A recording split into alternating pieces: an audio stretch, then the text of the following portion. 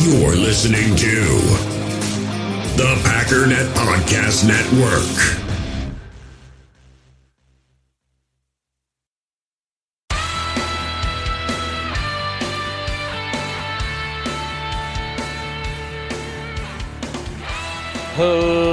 Ladies and gentlemen, welcome once again to the Packernet Podcast. I am your host and resident panelist, as always, Ryan Schlip.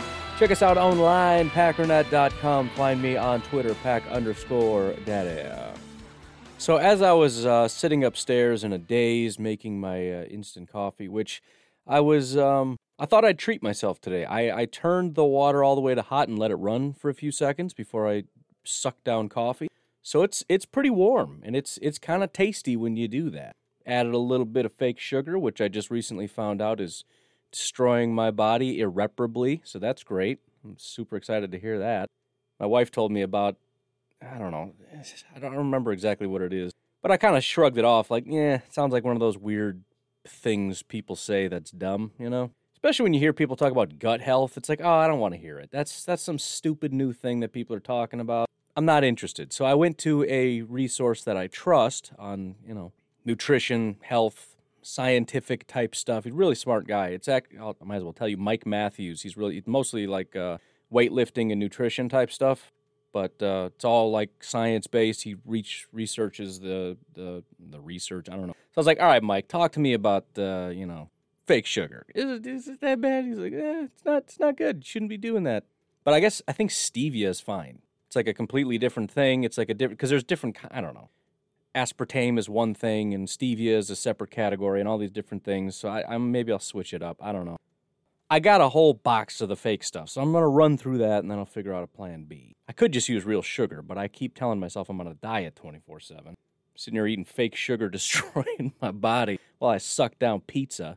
That's not true. I've been pretty good lately. Yesterday was decently good. And by decently good, I mean I ate a little too much, but I didn't have breakfast in anticipation of a big lunch, and I had somebody ask me how the barbecue was. Amazing.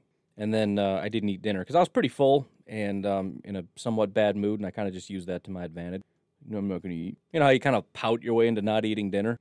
That's what I did. And maybe you don't know what that's like, but sometimes you take a bad situation and you make yourself skinny. Just don't get carried away with that. That's actually terrible advice. I'm not telling you to do unhealthy things. Just saying I did it, and I'm proud of it. But the barbecue, just so you know, if you're ever in Madison, at work, we eat a lot of food, entirely too much. And if you're trying to be healthy, that is my biggest issue is people at work. Not that I'm not appreciative, because they spend a lot of money on feeding everybody. But there's two places we've been to, and one of them I think is kind of so-so. I won't say their name because I'm saying that they're so-so. But there's a barbecue place called Mission Barbecue. Crazy good. So if you're in Madison and you want to try barbecue, check out Mission Barbecue. I'm not a barbecue savant by any stretch. That's one of the biggest things I'd love to do with my life is try barbecue like all over the country. Starting in Chicago, because they have actually underrated barbecue, and I'm just not as familiar with it. I didn't really get a lot of barbecue when I was young. Pizza, and they've got great. I think I've said it before. I spent a lot of time trashing Chicago, and rightly so. Illinois is a terrible state. Grew up there, fled the second I could. I always said I was going to, and I did, and it was a great decision. The food in Illinois is very good. It really is, and I didn't appreciate it until I came to Wisconsin. Not that Wisconsin doesn't have some good stuff. They got some great burgers. But the pizza, dude, the hot dogs, best taco place I've ever been to in my life. And all these places were within, like, walking distance of my house, and I didn't even realize. This place called Taco Patio.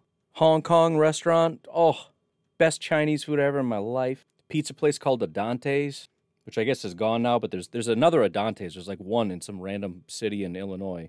I don't know. I'm just saying. I don't know how we got here, but Mission Barbecue, if you're in Madison, it's very good stuff. Apparently it's like a veteran-owned place, as in like military, and the guy went to pick up the food, and he was going to go place an order, and I guess at some point in the day they play the national anthem and everybody stands at attention or something, and he's like, what? Okay.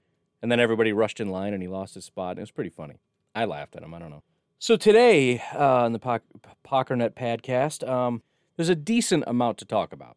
It's not the craziest day in the world, but I want to start off with something I said not too long ago that I think has come true a lot faster than I was anticipating.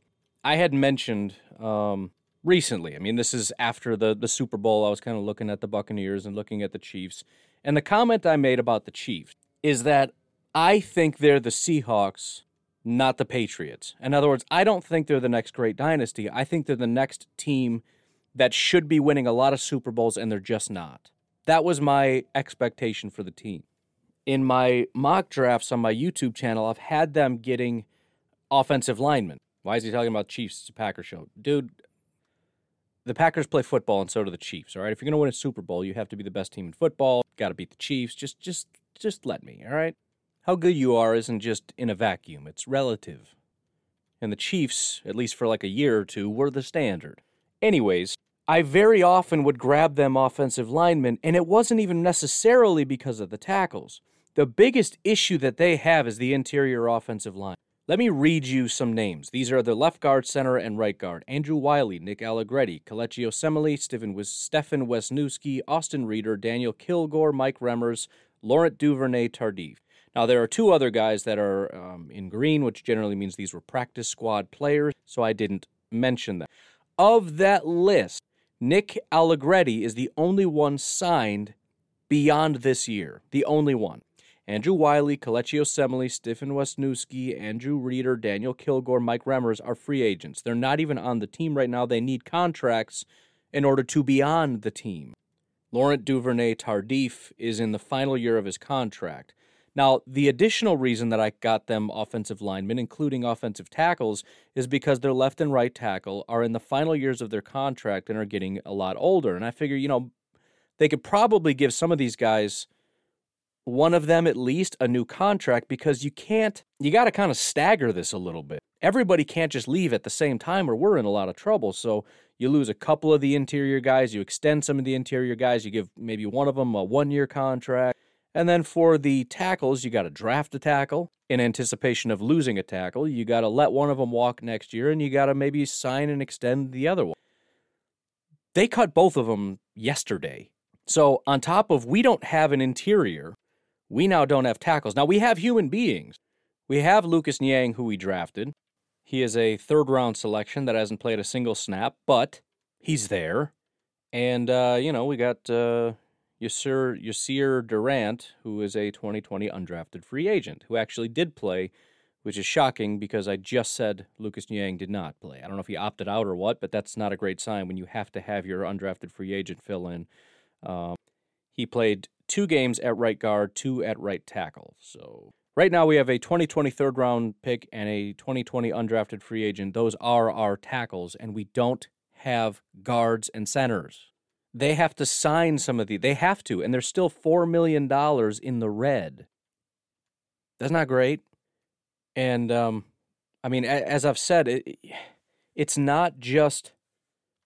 Listen, I know it's unattractive to brag and all that, but I've been saying this for a while. It's not just after the Super Bowl. It's not just after they lost the Super Bowl. I've been saying for a while because they're not drafting well. This is what happens to every team that can't draft well. Ever since John Dorsey left, I said, show me one really good pick that they've made since John Dorsey left, and you would struggle to find some.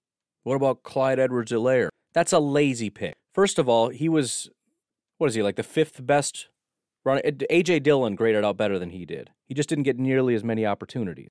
I think he was the first running back to get selected, and he was not the best running back in this draft class. Considering he was on that football team, that offense, that's kind of an easy one. You draft a first-round running back, you're probably going to get a decent amount of production from your first-round running back. It doesn't have to be that way, but it just seems, you want to impress me, draft a pass rusher in the first round that really produces. Draft an offensive tackle that is a starting quality off. It's like you're missing and you're missing and you're missing, and so you take an easy shot, right? You've been trying to shoot 3-pointers and you can't hit it, so you just take one and you just, put up a layup, and it's like, boom, there's my 2 points, son. You said I couldn't score any points, and guess who just scored some points? It's like, yeah, okay, dude, great. Kind of not the same thing as a 3-point shot, but that's fine. Well done. You're on the board. And so we've got a lot of guys now, all of which were not drafted by our current GM. They were all drafted by Dorsey that we're paying a ton of money to. Frank Clark, Patrick Mahomes, Chris Jones, And we're paying the money because we have to. I mean, Patrick Mahomes, because he's Patrick Mahomes, but we have to retain these guys. I mean, Frank Clark, he didn't obviously draft Frank Clark, but that's another problem that happens when you're a terrible GM. Go ask the Seahawks, is you have to start bringing in overpriced free agents. And so anyways, you get yourself into a cap mess, and there's two guys that are at tackle that are two of the better tackles, one of the best tackle duos in all of football, and they just cut them both because they have no money. By the way, Frank Clark might be the most disgusting contract in football.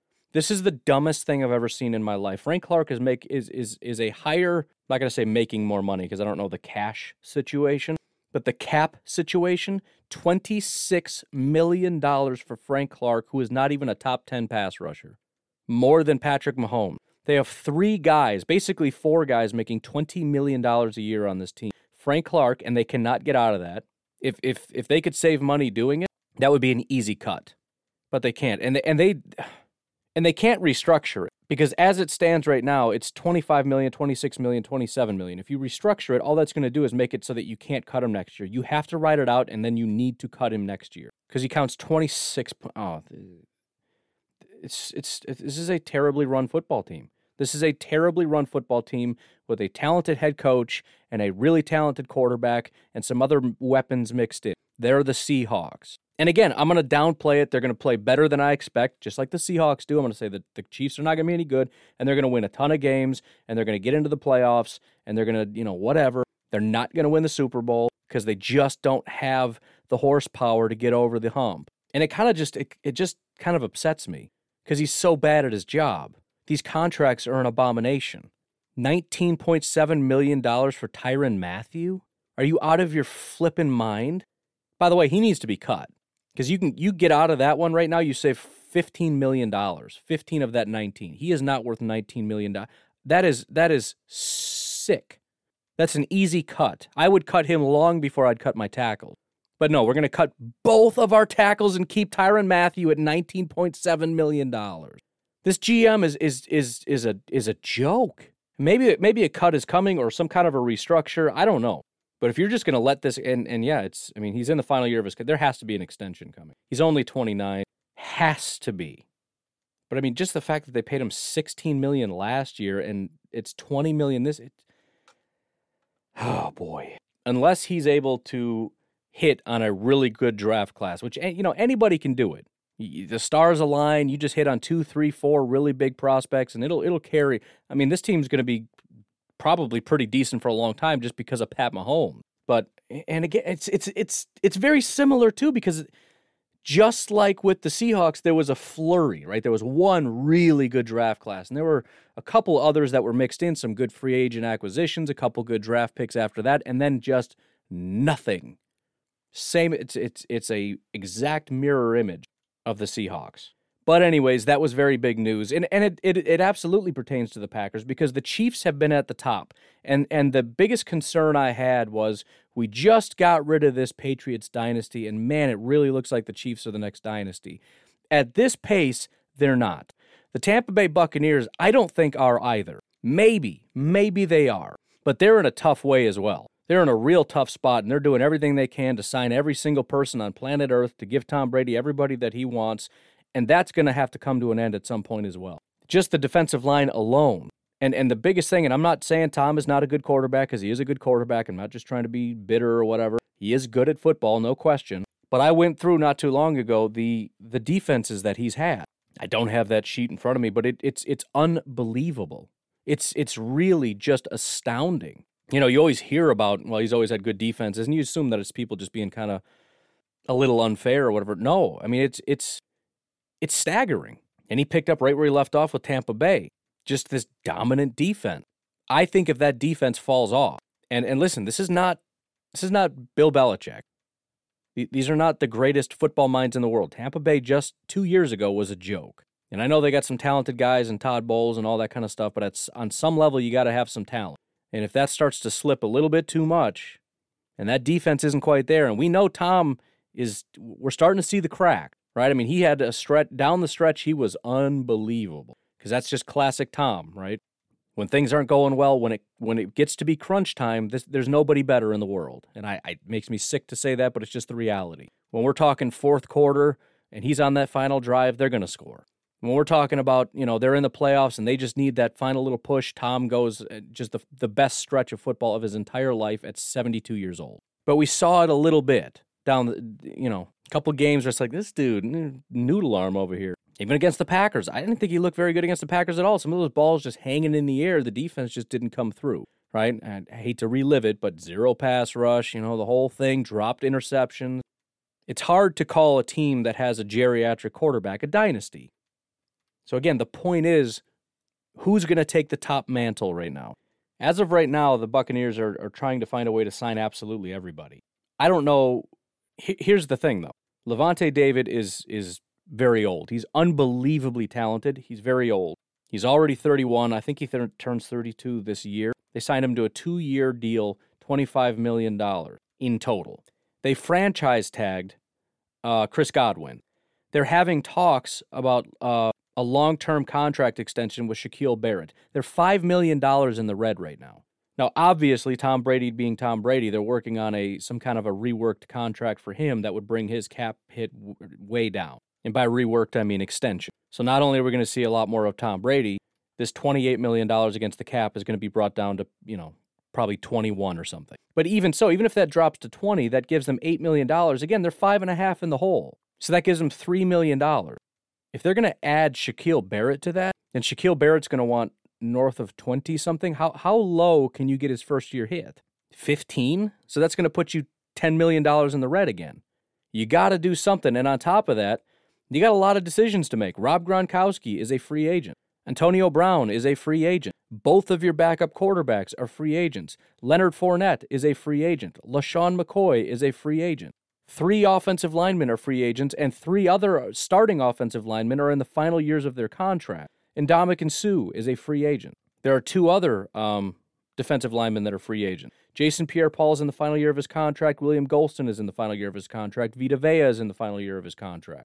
3 other linemen are free agents right now. 2 corners and a safety are free agents, as well as Jordan Whitehead, the starting safety, and Carlton Davis, starting cornerback, are in the final years of their contracts. So, if they're going to mess around and do this kind of stuff, and no, you're not going to save a lot of money with a lot of these because Carlton Davis is making $2 million. Vita Vea is making $4 million. If they're talking about long-term extensions, it's kind of like Jair Alexander. They're on rookie contracts. You're not saving money by giving them extension. Jason Pierre-Paul you can, but why would you want to extend him? So, there's going to have to be some kind of a mass exodus here. And one of the most obvious ways to save a bunch of money would be to cut Donovan Smith. Donovan Smith is their starting left tackle. So, we'll see what they do, but, they're trying to be smart, and, they had that press conference where, we're re-signing everybody. You're staying. You're not going anywhere. And so far, they're signing everybody. Shaquille Barrett's going to stay. Tom Brady's going to stay. Everybody's going to stay. Sorry. Cap hit is not fake. The salary cap is not fake. It's very real. And, it's party time right now. But just wait, because in a matter of a couple days, if they don't sign some of these people, they're just gone. You can work on Shaquille Barrett all you want. You just got a couple days to work that out, brother. By the way, you have to get your cap straight. Buy the new league year, which is in like a week, less than a week. You got to be to 0.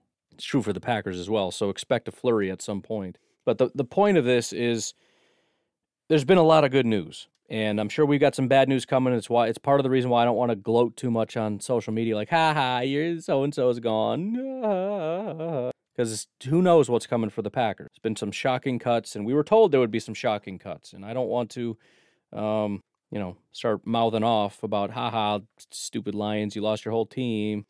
Bears, you lost another offensive lineman, you bunch of losers. And then we end up, I'm looking at, I don't even know who it would be. I know JJ talks a lot about possibly Zadarius Smith. There's no way. Strictly from a we need cap relief standpoint, yeah. But, he's a core of the team. Devontae would be an obvious cut if there was a shocking cut, but there's 0 chance that happens. Again, we all know Preston is a great one, but even that, we're already down to $8 million. Some of these other teams you look at is like, if we cut this guy, like I said, Donovan Smith, I think he was almost $14 million. We're already down to 8. Everybody else is like $3-4 million. There's not a lot of massive cap relief. Adrian Amos would save us $4 million. Billy Turner would be 3.9. Dean Lowry saves us 3.3. Mason Crosby is $2.5 million. There's just no cap relief anywhere in here, which again is why Preston makes the most sense. It's $8 million, and it's the only big chunk that could possibly happen. The only other two big chunks, again, are Devontae and Za'Darius, and that's just, there's no way. But that's why you talk about restructures and extensions and those kinds of things, because that's another way to do it without causing too big of an issue. But it's almost kind of funny because it's like, oh man, Devontae's costing us $16.7 million. That's nothing. That's not even a lot of money. But we're going to try to even get that number down. Za'Darius at 22 is kind of a lot, but again, compare that to, what's his name, making, what did I say, 26? It's just, I don't know. The Packers do a good job with this, but it's tough times, and they got to come up with some money, and we'll see what happens. Anyways, why don't we take a little bit of a break here? When we come back, I want to look at the prospects that the Green Bay Packers have met with so far. Some of them we've talked about, some of them we have not. I'm going to try to remember which are which and talk about the guys that we have not talked about yet. Maybe very briefly touch on the ones that we have and then move on. But we'll take a break and we'll be right back. Passion, drive, and patience. The formula for winning championships is also what keeps your ride or die alive. eBay Motors has everything you need to maintain your vehicle and level it up to peak performance. Superchargers, roof racks, exhaust kits, LED headlights, and more. Whether you're into speed, power, or style, eBay Motors has you covered. With over 122 million parts for your number one ride or die, you'll always find exactly what you're looking for. And with eBay Guaranteed Fit, your part is guaranteed to fit your ride every time or your money back. Because with eBay Motors, you're burning rubber, not cash. With the parts you need at the prices you want, it's easy to make your car the MVP and bring home huge wins. Keep your ride or die alive at ebaymotors.com. Eligible items only, exclusions apply. In the hobby, it's not easy being a fan of ripping packs or repacks. We get all hyped up thinking we're going to get some high-value Jordan Love card, but with zero transparency on available cards and hit rates, it's all just a shot in the dark. Until now. Introducing Slab Packs from ArenaClub.com, the only repack that provides real value, a complete view on all possible cards, and clear hit rates for each one. Now when I buy Slab Packs on Arena Club, it finally feels like I know what I'm getting. And honestly, the best thing for me and my son is the fact that we're kind of novices into this. When I walk into a card shop with my son, and a card says it costs $40, kind of just taking his word for it that that's a good value. So I appreciate the transparency on grading, as well as just getting excited about seeing what you could potentially get. Right now, you can get 10% off your first purchase by going to arenaclub.com/packdaddy. Wow, that's crazy offer. 10% off a $400 slab pack. That's $40 right there. Anyways, that's arenaclub.com/packdaddy for 10% off your first purchase. We all have smartphones, and we all know they're pretty amazing, but they also can be amazingly distracting, especially when we're around other people. So US Cellular wants us to reset our relationship with our phones by putting down our phones for $5. That's right, a company that sells phones wants us to put down our phones. And to see what we find, learn more at uscellular.com/built for us. Alrighty, dighty. So before we get started, I'm scouring the internet because I thought this maybe was a joke. Has nothing to do with football, but this is the worst thing I've ever seen in my life. Did you know Michigan State men's basketball team will soon be known as MSU Spartans, presented by Rocket Mortgage, as in that's their new name? I mean, man, oh man. Can't you just put Rocket Mortgage somewhere on the basketball court? Put it all over your jersey. You're changing the name of your team and saying, I want all of you to start calling me MSU Spartans presented by Rocket. I'm never calling you that, stupid. Nobody is ever going to call you that. And any announcers on television who say that full name need to get smacked. Just call them the MSU Spartans for short. How about that? Or MSU, or the Spartans. Let's just condense it. Are you serious with this? I mean, as a general rule, go ahead and get money however you see fit, assuming it's, legal and whatnot. Just absolutely. Go out and get it. But how pathetic. You're a major university, a major program. And the fact that Rocket Mortgage would even want that. Everybody is now looking at Rocket Mortgage as well as MSU like a bunch of dummies. I'm just blown away by that. Anyways, worst marketing idea in the history of the world. And the fact that MSU went for it, crazy. Again, I'm going to try my best to sift through this list that was provided, again, by Mr. Zach Cruz, who's done a good job of apparently keeping up on all this. Believe this is just alphabetical order. And these are the virtual pre-draft meetings. I'm sure there have been a lot of virtual meetings that are not listed here that we are not aware of, as well as in-person meetings. The Packers staff are out at all these events and everything else. I'm sure they're having lots of meetings. But as it becomes public knowledge, they end up on lists like these, and then I get to go through them.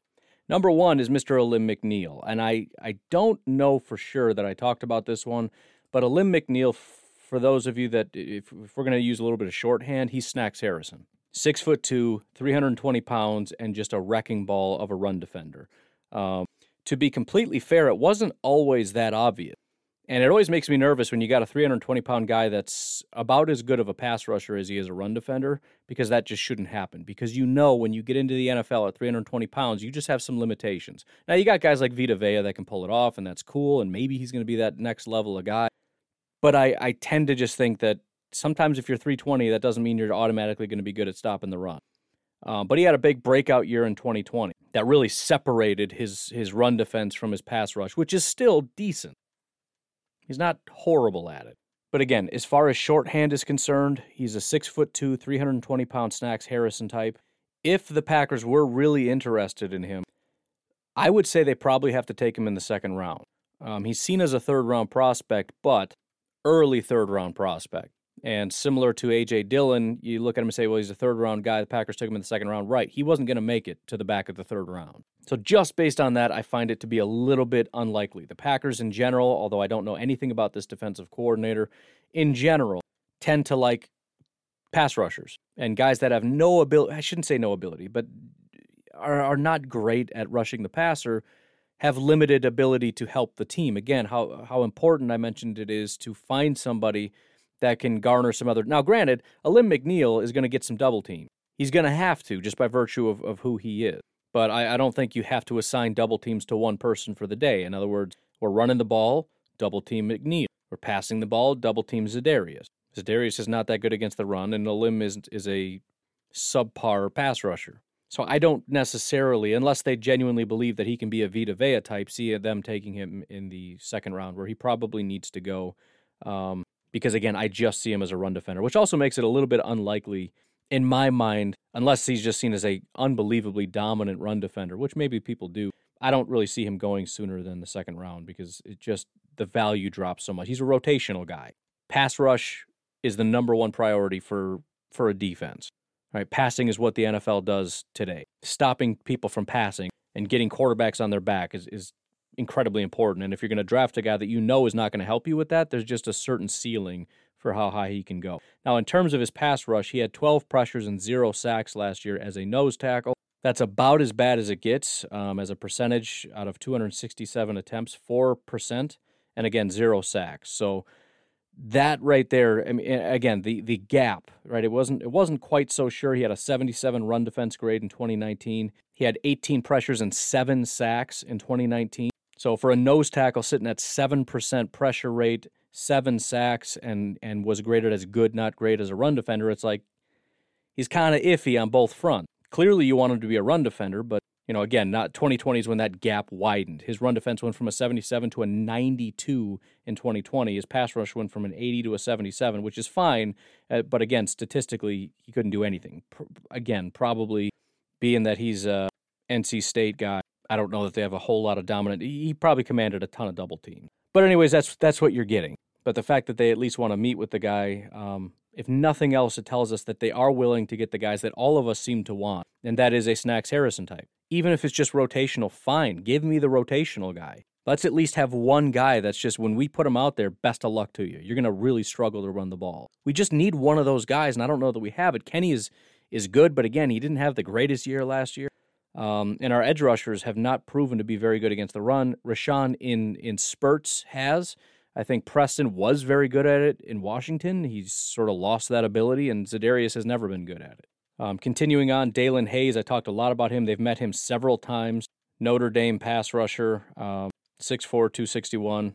Again, I'm not going to go over it a ton because I've already talked about it, but they do seem quite interested in him. Asante Samuel, the cornerback we've already talked about, 5'11", 184. He's a Jair type. And that brings us to Jermar Jefferson, running back, 5'10", 217 pounds, obviously not an A.J. Dillon type. he would be sort of the smaller slasher type. Really not that great of a receiver. Man, PFF has added so much stuff. I got to just spend a day digging in. They've added so many things. I'm so excited right now. They've added, oh my goodness. I'm freaking out right now. They added a category here called receiving depth. Not only do they have statistics based on depth, they have grades based on depth. This is the first guy I'm ever doing this for, but Jamar Jefferson, as far as his receiving abilities, has never caught a pass 10 or more yards. Hasn't done it. It's either, 9 yards is the most, and then the majority of his reception came behind the line of scrimmage. As far as his grades, he has a 68 grade overall. 3 targets, 2 receptions for 9 yards beyond the line of scrimmage. Otherwise, he's a behind the line of scrimmage guy, 8 targets, 7 receptions, 58 yards. He has a 91 receiving grade, which I would assume most people are in the 90s when you're catching behind the line of scrimmage because there's no competition back there. Catch it and run forward. So that's his whole thing. So you look at 5'10", 217, I'm like giddy right now. I have to go to work soon and I'm freaking out. I have to speed this up. But as of right now, and that doesn't mean you can't teach a guy. Remember, Aaron Jones was not a great receiver when he came into the NFL, and neither was Jamal. I know they got a lot of praise for it. That was something that grew a lot over time. The question is, can they do it? Just because they don't get a lot of opportunities. Great example, different position, but a great example was Justin Jefferson, the wide receiver that Minnesota picked up. My whole thing was he doesn't ever run deep routes. They just have him doing little slant routes, and he's amazing at it. The question is, can he do it? And then what happens if he can? Again, if he can run deep routes and do well, he's going to be an unbelievable wide receiver. Guess what? He can. He's an unbelievable wide receiver. Anyways, that's a whole can of worms right there, man. Just that one thing. And again, they've redone. I don't even know if I talked about it on this pod. I think it was doing the YouTube stuff, and it was freaking me out because they changed the way everything works on here, including, for example, zone and gap running. They have different statistics now, so I have that whole thing, which is just so good. So good. I'm in nerd heaven right now. But he does have a 79 overall running grade. He's always been pretty consistent, about 80, so he's always graded out well.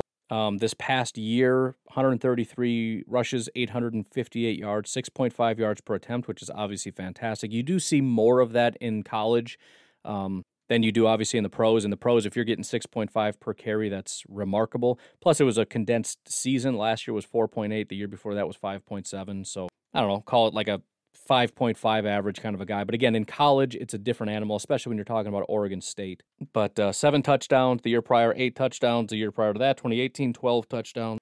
So obviously he's going to be sort of the quicker, shiftier, Aaron Jonesy type of running back. And in terms of his blocking, he's actually very good at it. Not a run blocker, but as a pass blocker, at least in 2020, he wasn't good before. He had an 80 overall grade. And yes, it's a condensed season, but we're talking out of 1, 2, 3, 4, 5. He played 6 games. 7 of them he graded out extremely well. Not massive opportunities, but still, I mean, if you're 5'10", I mean, he's 217, so I shouldn't be calling him small. 5'10", 217, it is a Gutekunst type of guy, right? He likes that size. Again, I got to speed this up, but there you go. Somebody to check out.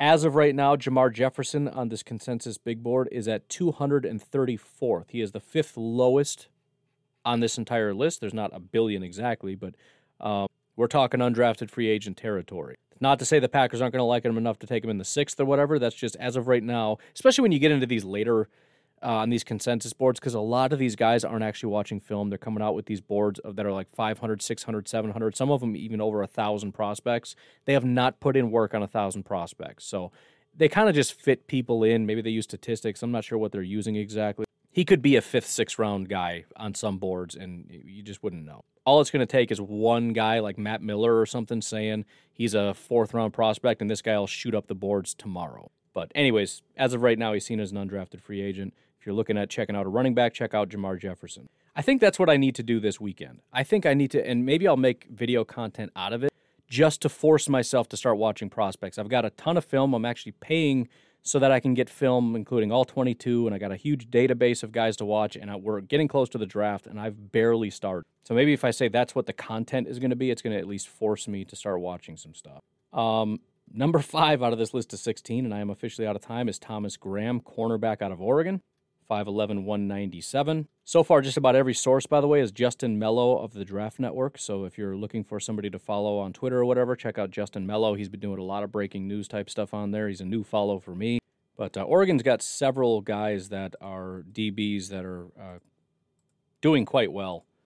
He's graded out fantastically. I mean, 2017 was his rookie year. He did kind of mediocre, and then he kind of broke out in 2018, sustained that in 2019. He's a good dude. He didn't play at all in 2020. He only had one game in which he had bad coverage. Not that it was good every week, but 80.6 passer rating when targeted. He allowed, let's start with yardage, 438 yards, 3 touchdowns, 2 interceptions, 4 pass breakup. His run defense kind of went down a little bit in 2019, 2017 and 18. It was solid. So he's got it. I mean, it's green everywhere, which, color coding green is either good or very good.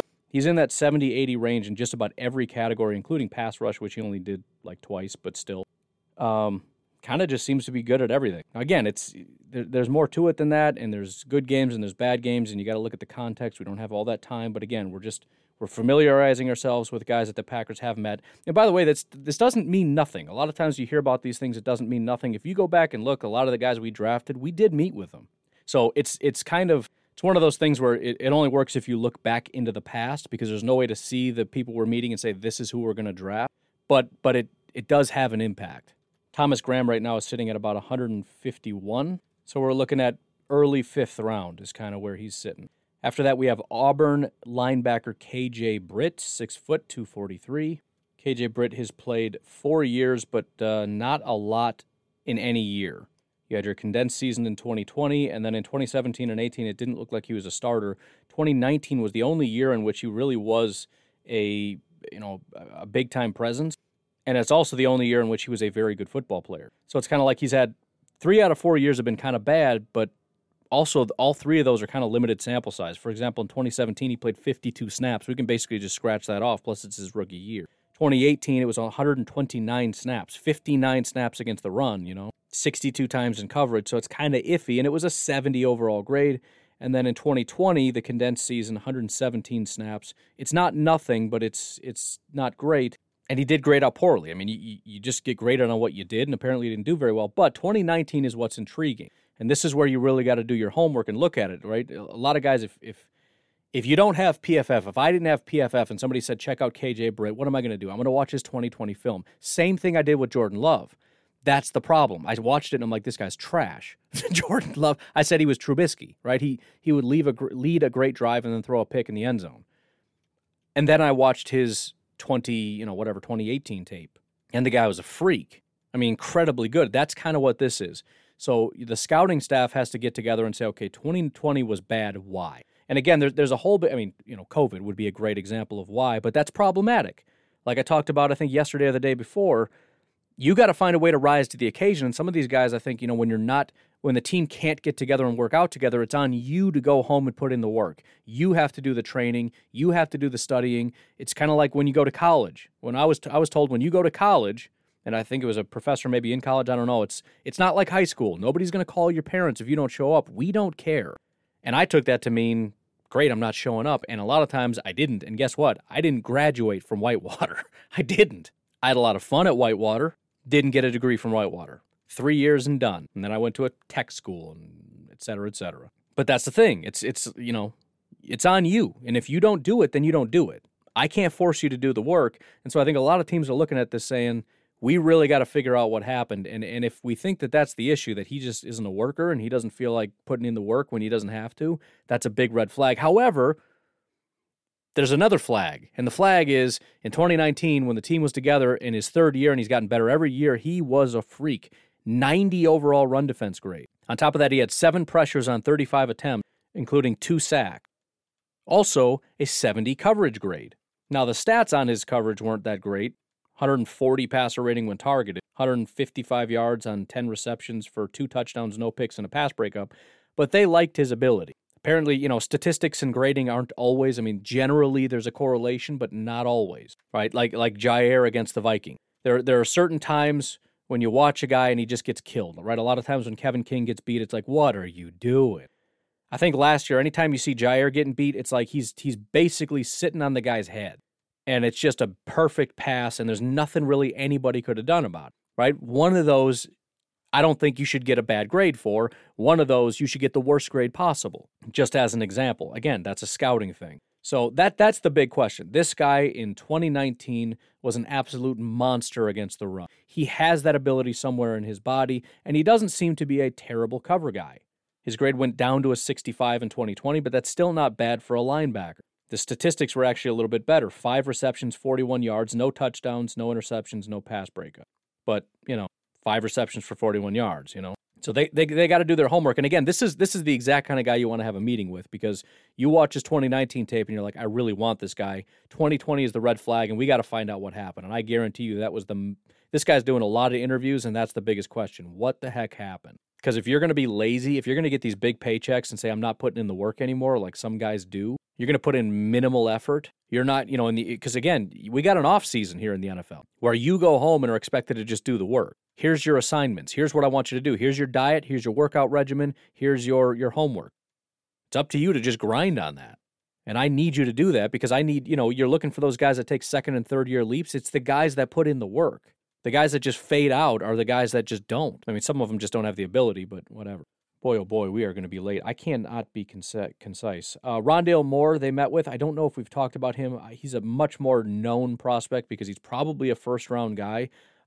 He has slipped a little bit. He used to be somebody that wasn't going to make it to the Packers. Now he's kind of seen as back of the first, possibly early second, so the Packers could have a shot at him in the first round. He's played 3 years. He's graded out well in all 3 years. His rookie year was actually his best year, but he's never completely fallen off. Unfortunately, not a lot of action in the last 2 years. So you got a lot of work to do, but there's clearly some talent. And again, the 1 year, his rookie year, when he played the most, is when he did the best. 2018, he had an 88.8 overall grade, a 90 receiving grade, which is elite, 83 drop grade, which means he doesn't drop the ball, 76 fumble grade, so he doesn't fumble the ball, 114 of 154, which is a 74% reception rate, 1,258 yards, 12 touchdowns. I mean, that's some good stuff, man. On top of being this 5'9", 180-pound just little laser that just flies around all over the place. That same year, 2018, he had 213 rushing yards and 2 touchdowns on top of everything else that he did. 5.9 yards after contact per carry, 10.1 yards per carry. Now, again, that went down the next 2 years. He only had 3 carries in 2019 for 1 yard. For 3 yards, 1 yard per attempt. In 2020, 6 carries for 32 yards, 5.3 yards per attempt. But it's there. He's also got some special teams experience, which I hear a lot of people talk about that. Like, if we're going to get a guy, we got to get a guy that's got some special teams ability. Fine if we're talking about the 6th round. We're not going to draft Rondale Moore and say, go get punts. It's just, there's no way. It was the same thing with Jair. He's a great return guy. And I think at first when he was a rookie, he took a couple snaps. And as soon as we found out this guy's good at football, it was never a consideration ever again. You don't put premier players on special teams. It just doesn't happen. And when it happens, it doesn't happen for long. Same with Randall Cobb. He did it for a while. And then the better he got at receiver, then they're like, sorry, dude, you're not that. We're not taking a risk. You are a wide receiver. You're not playing special teams anymore. So as far as Rondale Moore, I don't see it. The only way that he would be a special teams guy is if he ends up being a pretty terrible wide receiver, or even if he's just struggling in his first year. Right? We can't get him on the field as a receiver, so let's put him out there for some punt returns and try to get some use out of him that way. And it gives him a little bit of experience, At least he's out there and getting in the action or whatever. I don't know. But generally, no. I'm not thinking Rondale Moore, it matters very much. Running back Javian Hawkins, 5'9", 196, so he's not 220, so it's not the same kind of deal. He also has a little bit of special teams experience, which is, again, something I need to be keeping a close eye on. I forgot to mention that with the last couple guys. Not a ton, mostly kick return experience, but he did grade out really well in 2019 as a kick return. As a running back, incredibly good. So I don't know if I mentioned he plays for Louisville. I don't like saying either way all the way, so I got like this little middle.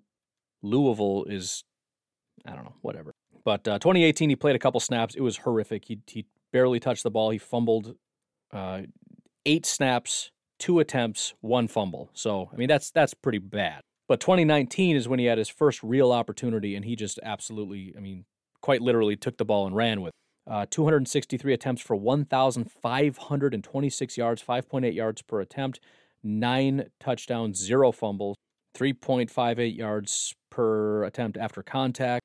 The next year, 2020, graded out very well. Not quite as high, but solid. 811 yards, 6.2 yards per attempt, 7 touchdowns, but 3 fumbles. So that is an issue. He didn't have any in 2019, but we're talking 4 fumbles in 3 years. That's a little iffy. He also is not grading out very well as a receiver.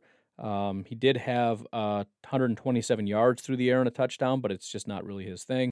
And then as a blocker, he did get much better in both pass blocking and run blocking in 2020, so you've got that appeal as well. But at 5'9", 200, I don't know that the Packers are like, yeah, that's our guy to start blocking. I don't think that's going to happen.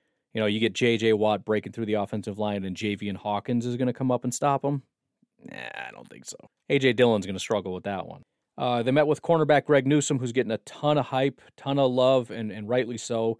Blazing fast cornerback. He's a guy that I'm getting excited about. I'm actually worried about actually watching him play football because I don't want to not like him. His grades were not great in 2018 and 2019, but completely broke out in 2020. So coverage grades from 2018 to 2020, 53, 59, 84. So again, massive step, but a condensed season. And if you look on a game-to-game basis, it was 70, 60, 90, 80, 60, 66. So really there was 2 really good games, a couple games mixed in there. His best game was against Wisconsin, so if you want to relive that, Badger fans, go ahead and go for it. I guess the good news is he never had a terrible game. All right, 59.3 against Purdue is the worst game he had. That's not terrible. On the season, he gave up only 93 yards, which is really remarkable. In fact, and this is Jair-esque. When he started out, so the first game, I don't know how I'm going to do this. Should I just call into work today? I'm having way too much fun to stop, but I'm very late. First game, 4 receptions, 27 yards, no touchdowns, no interceptions, 2 pass breakups. That's a solid game. Purdue was his rough game. 14 targets, and we just talked about a wide receiver at Purdue. I wonder who it was that kind of put some work in. 14 targets, but only 7 of those were caught. 59 yards, which is a decent chunk. Could be worse, but it's something.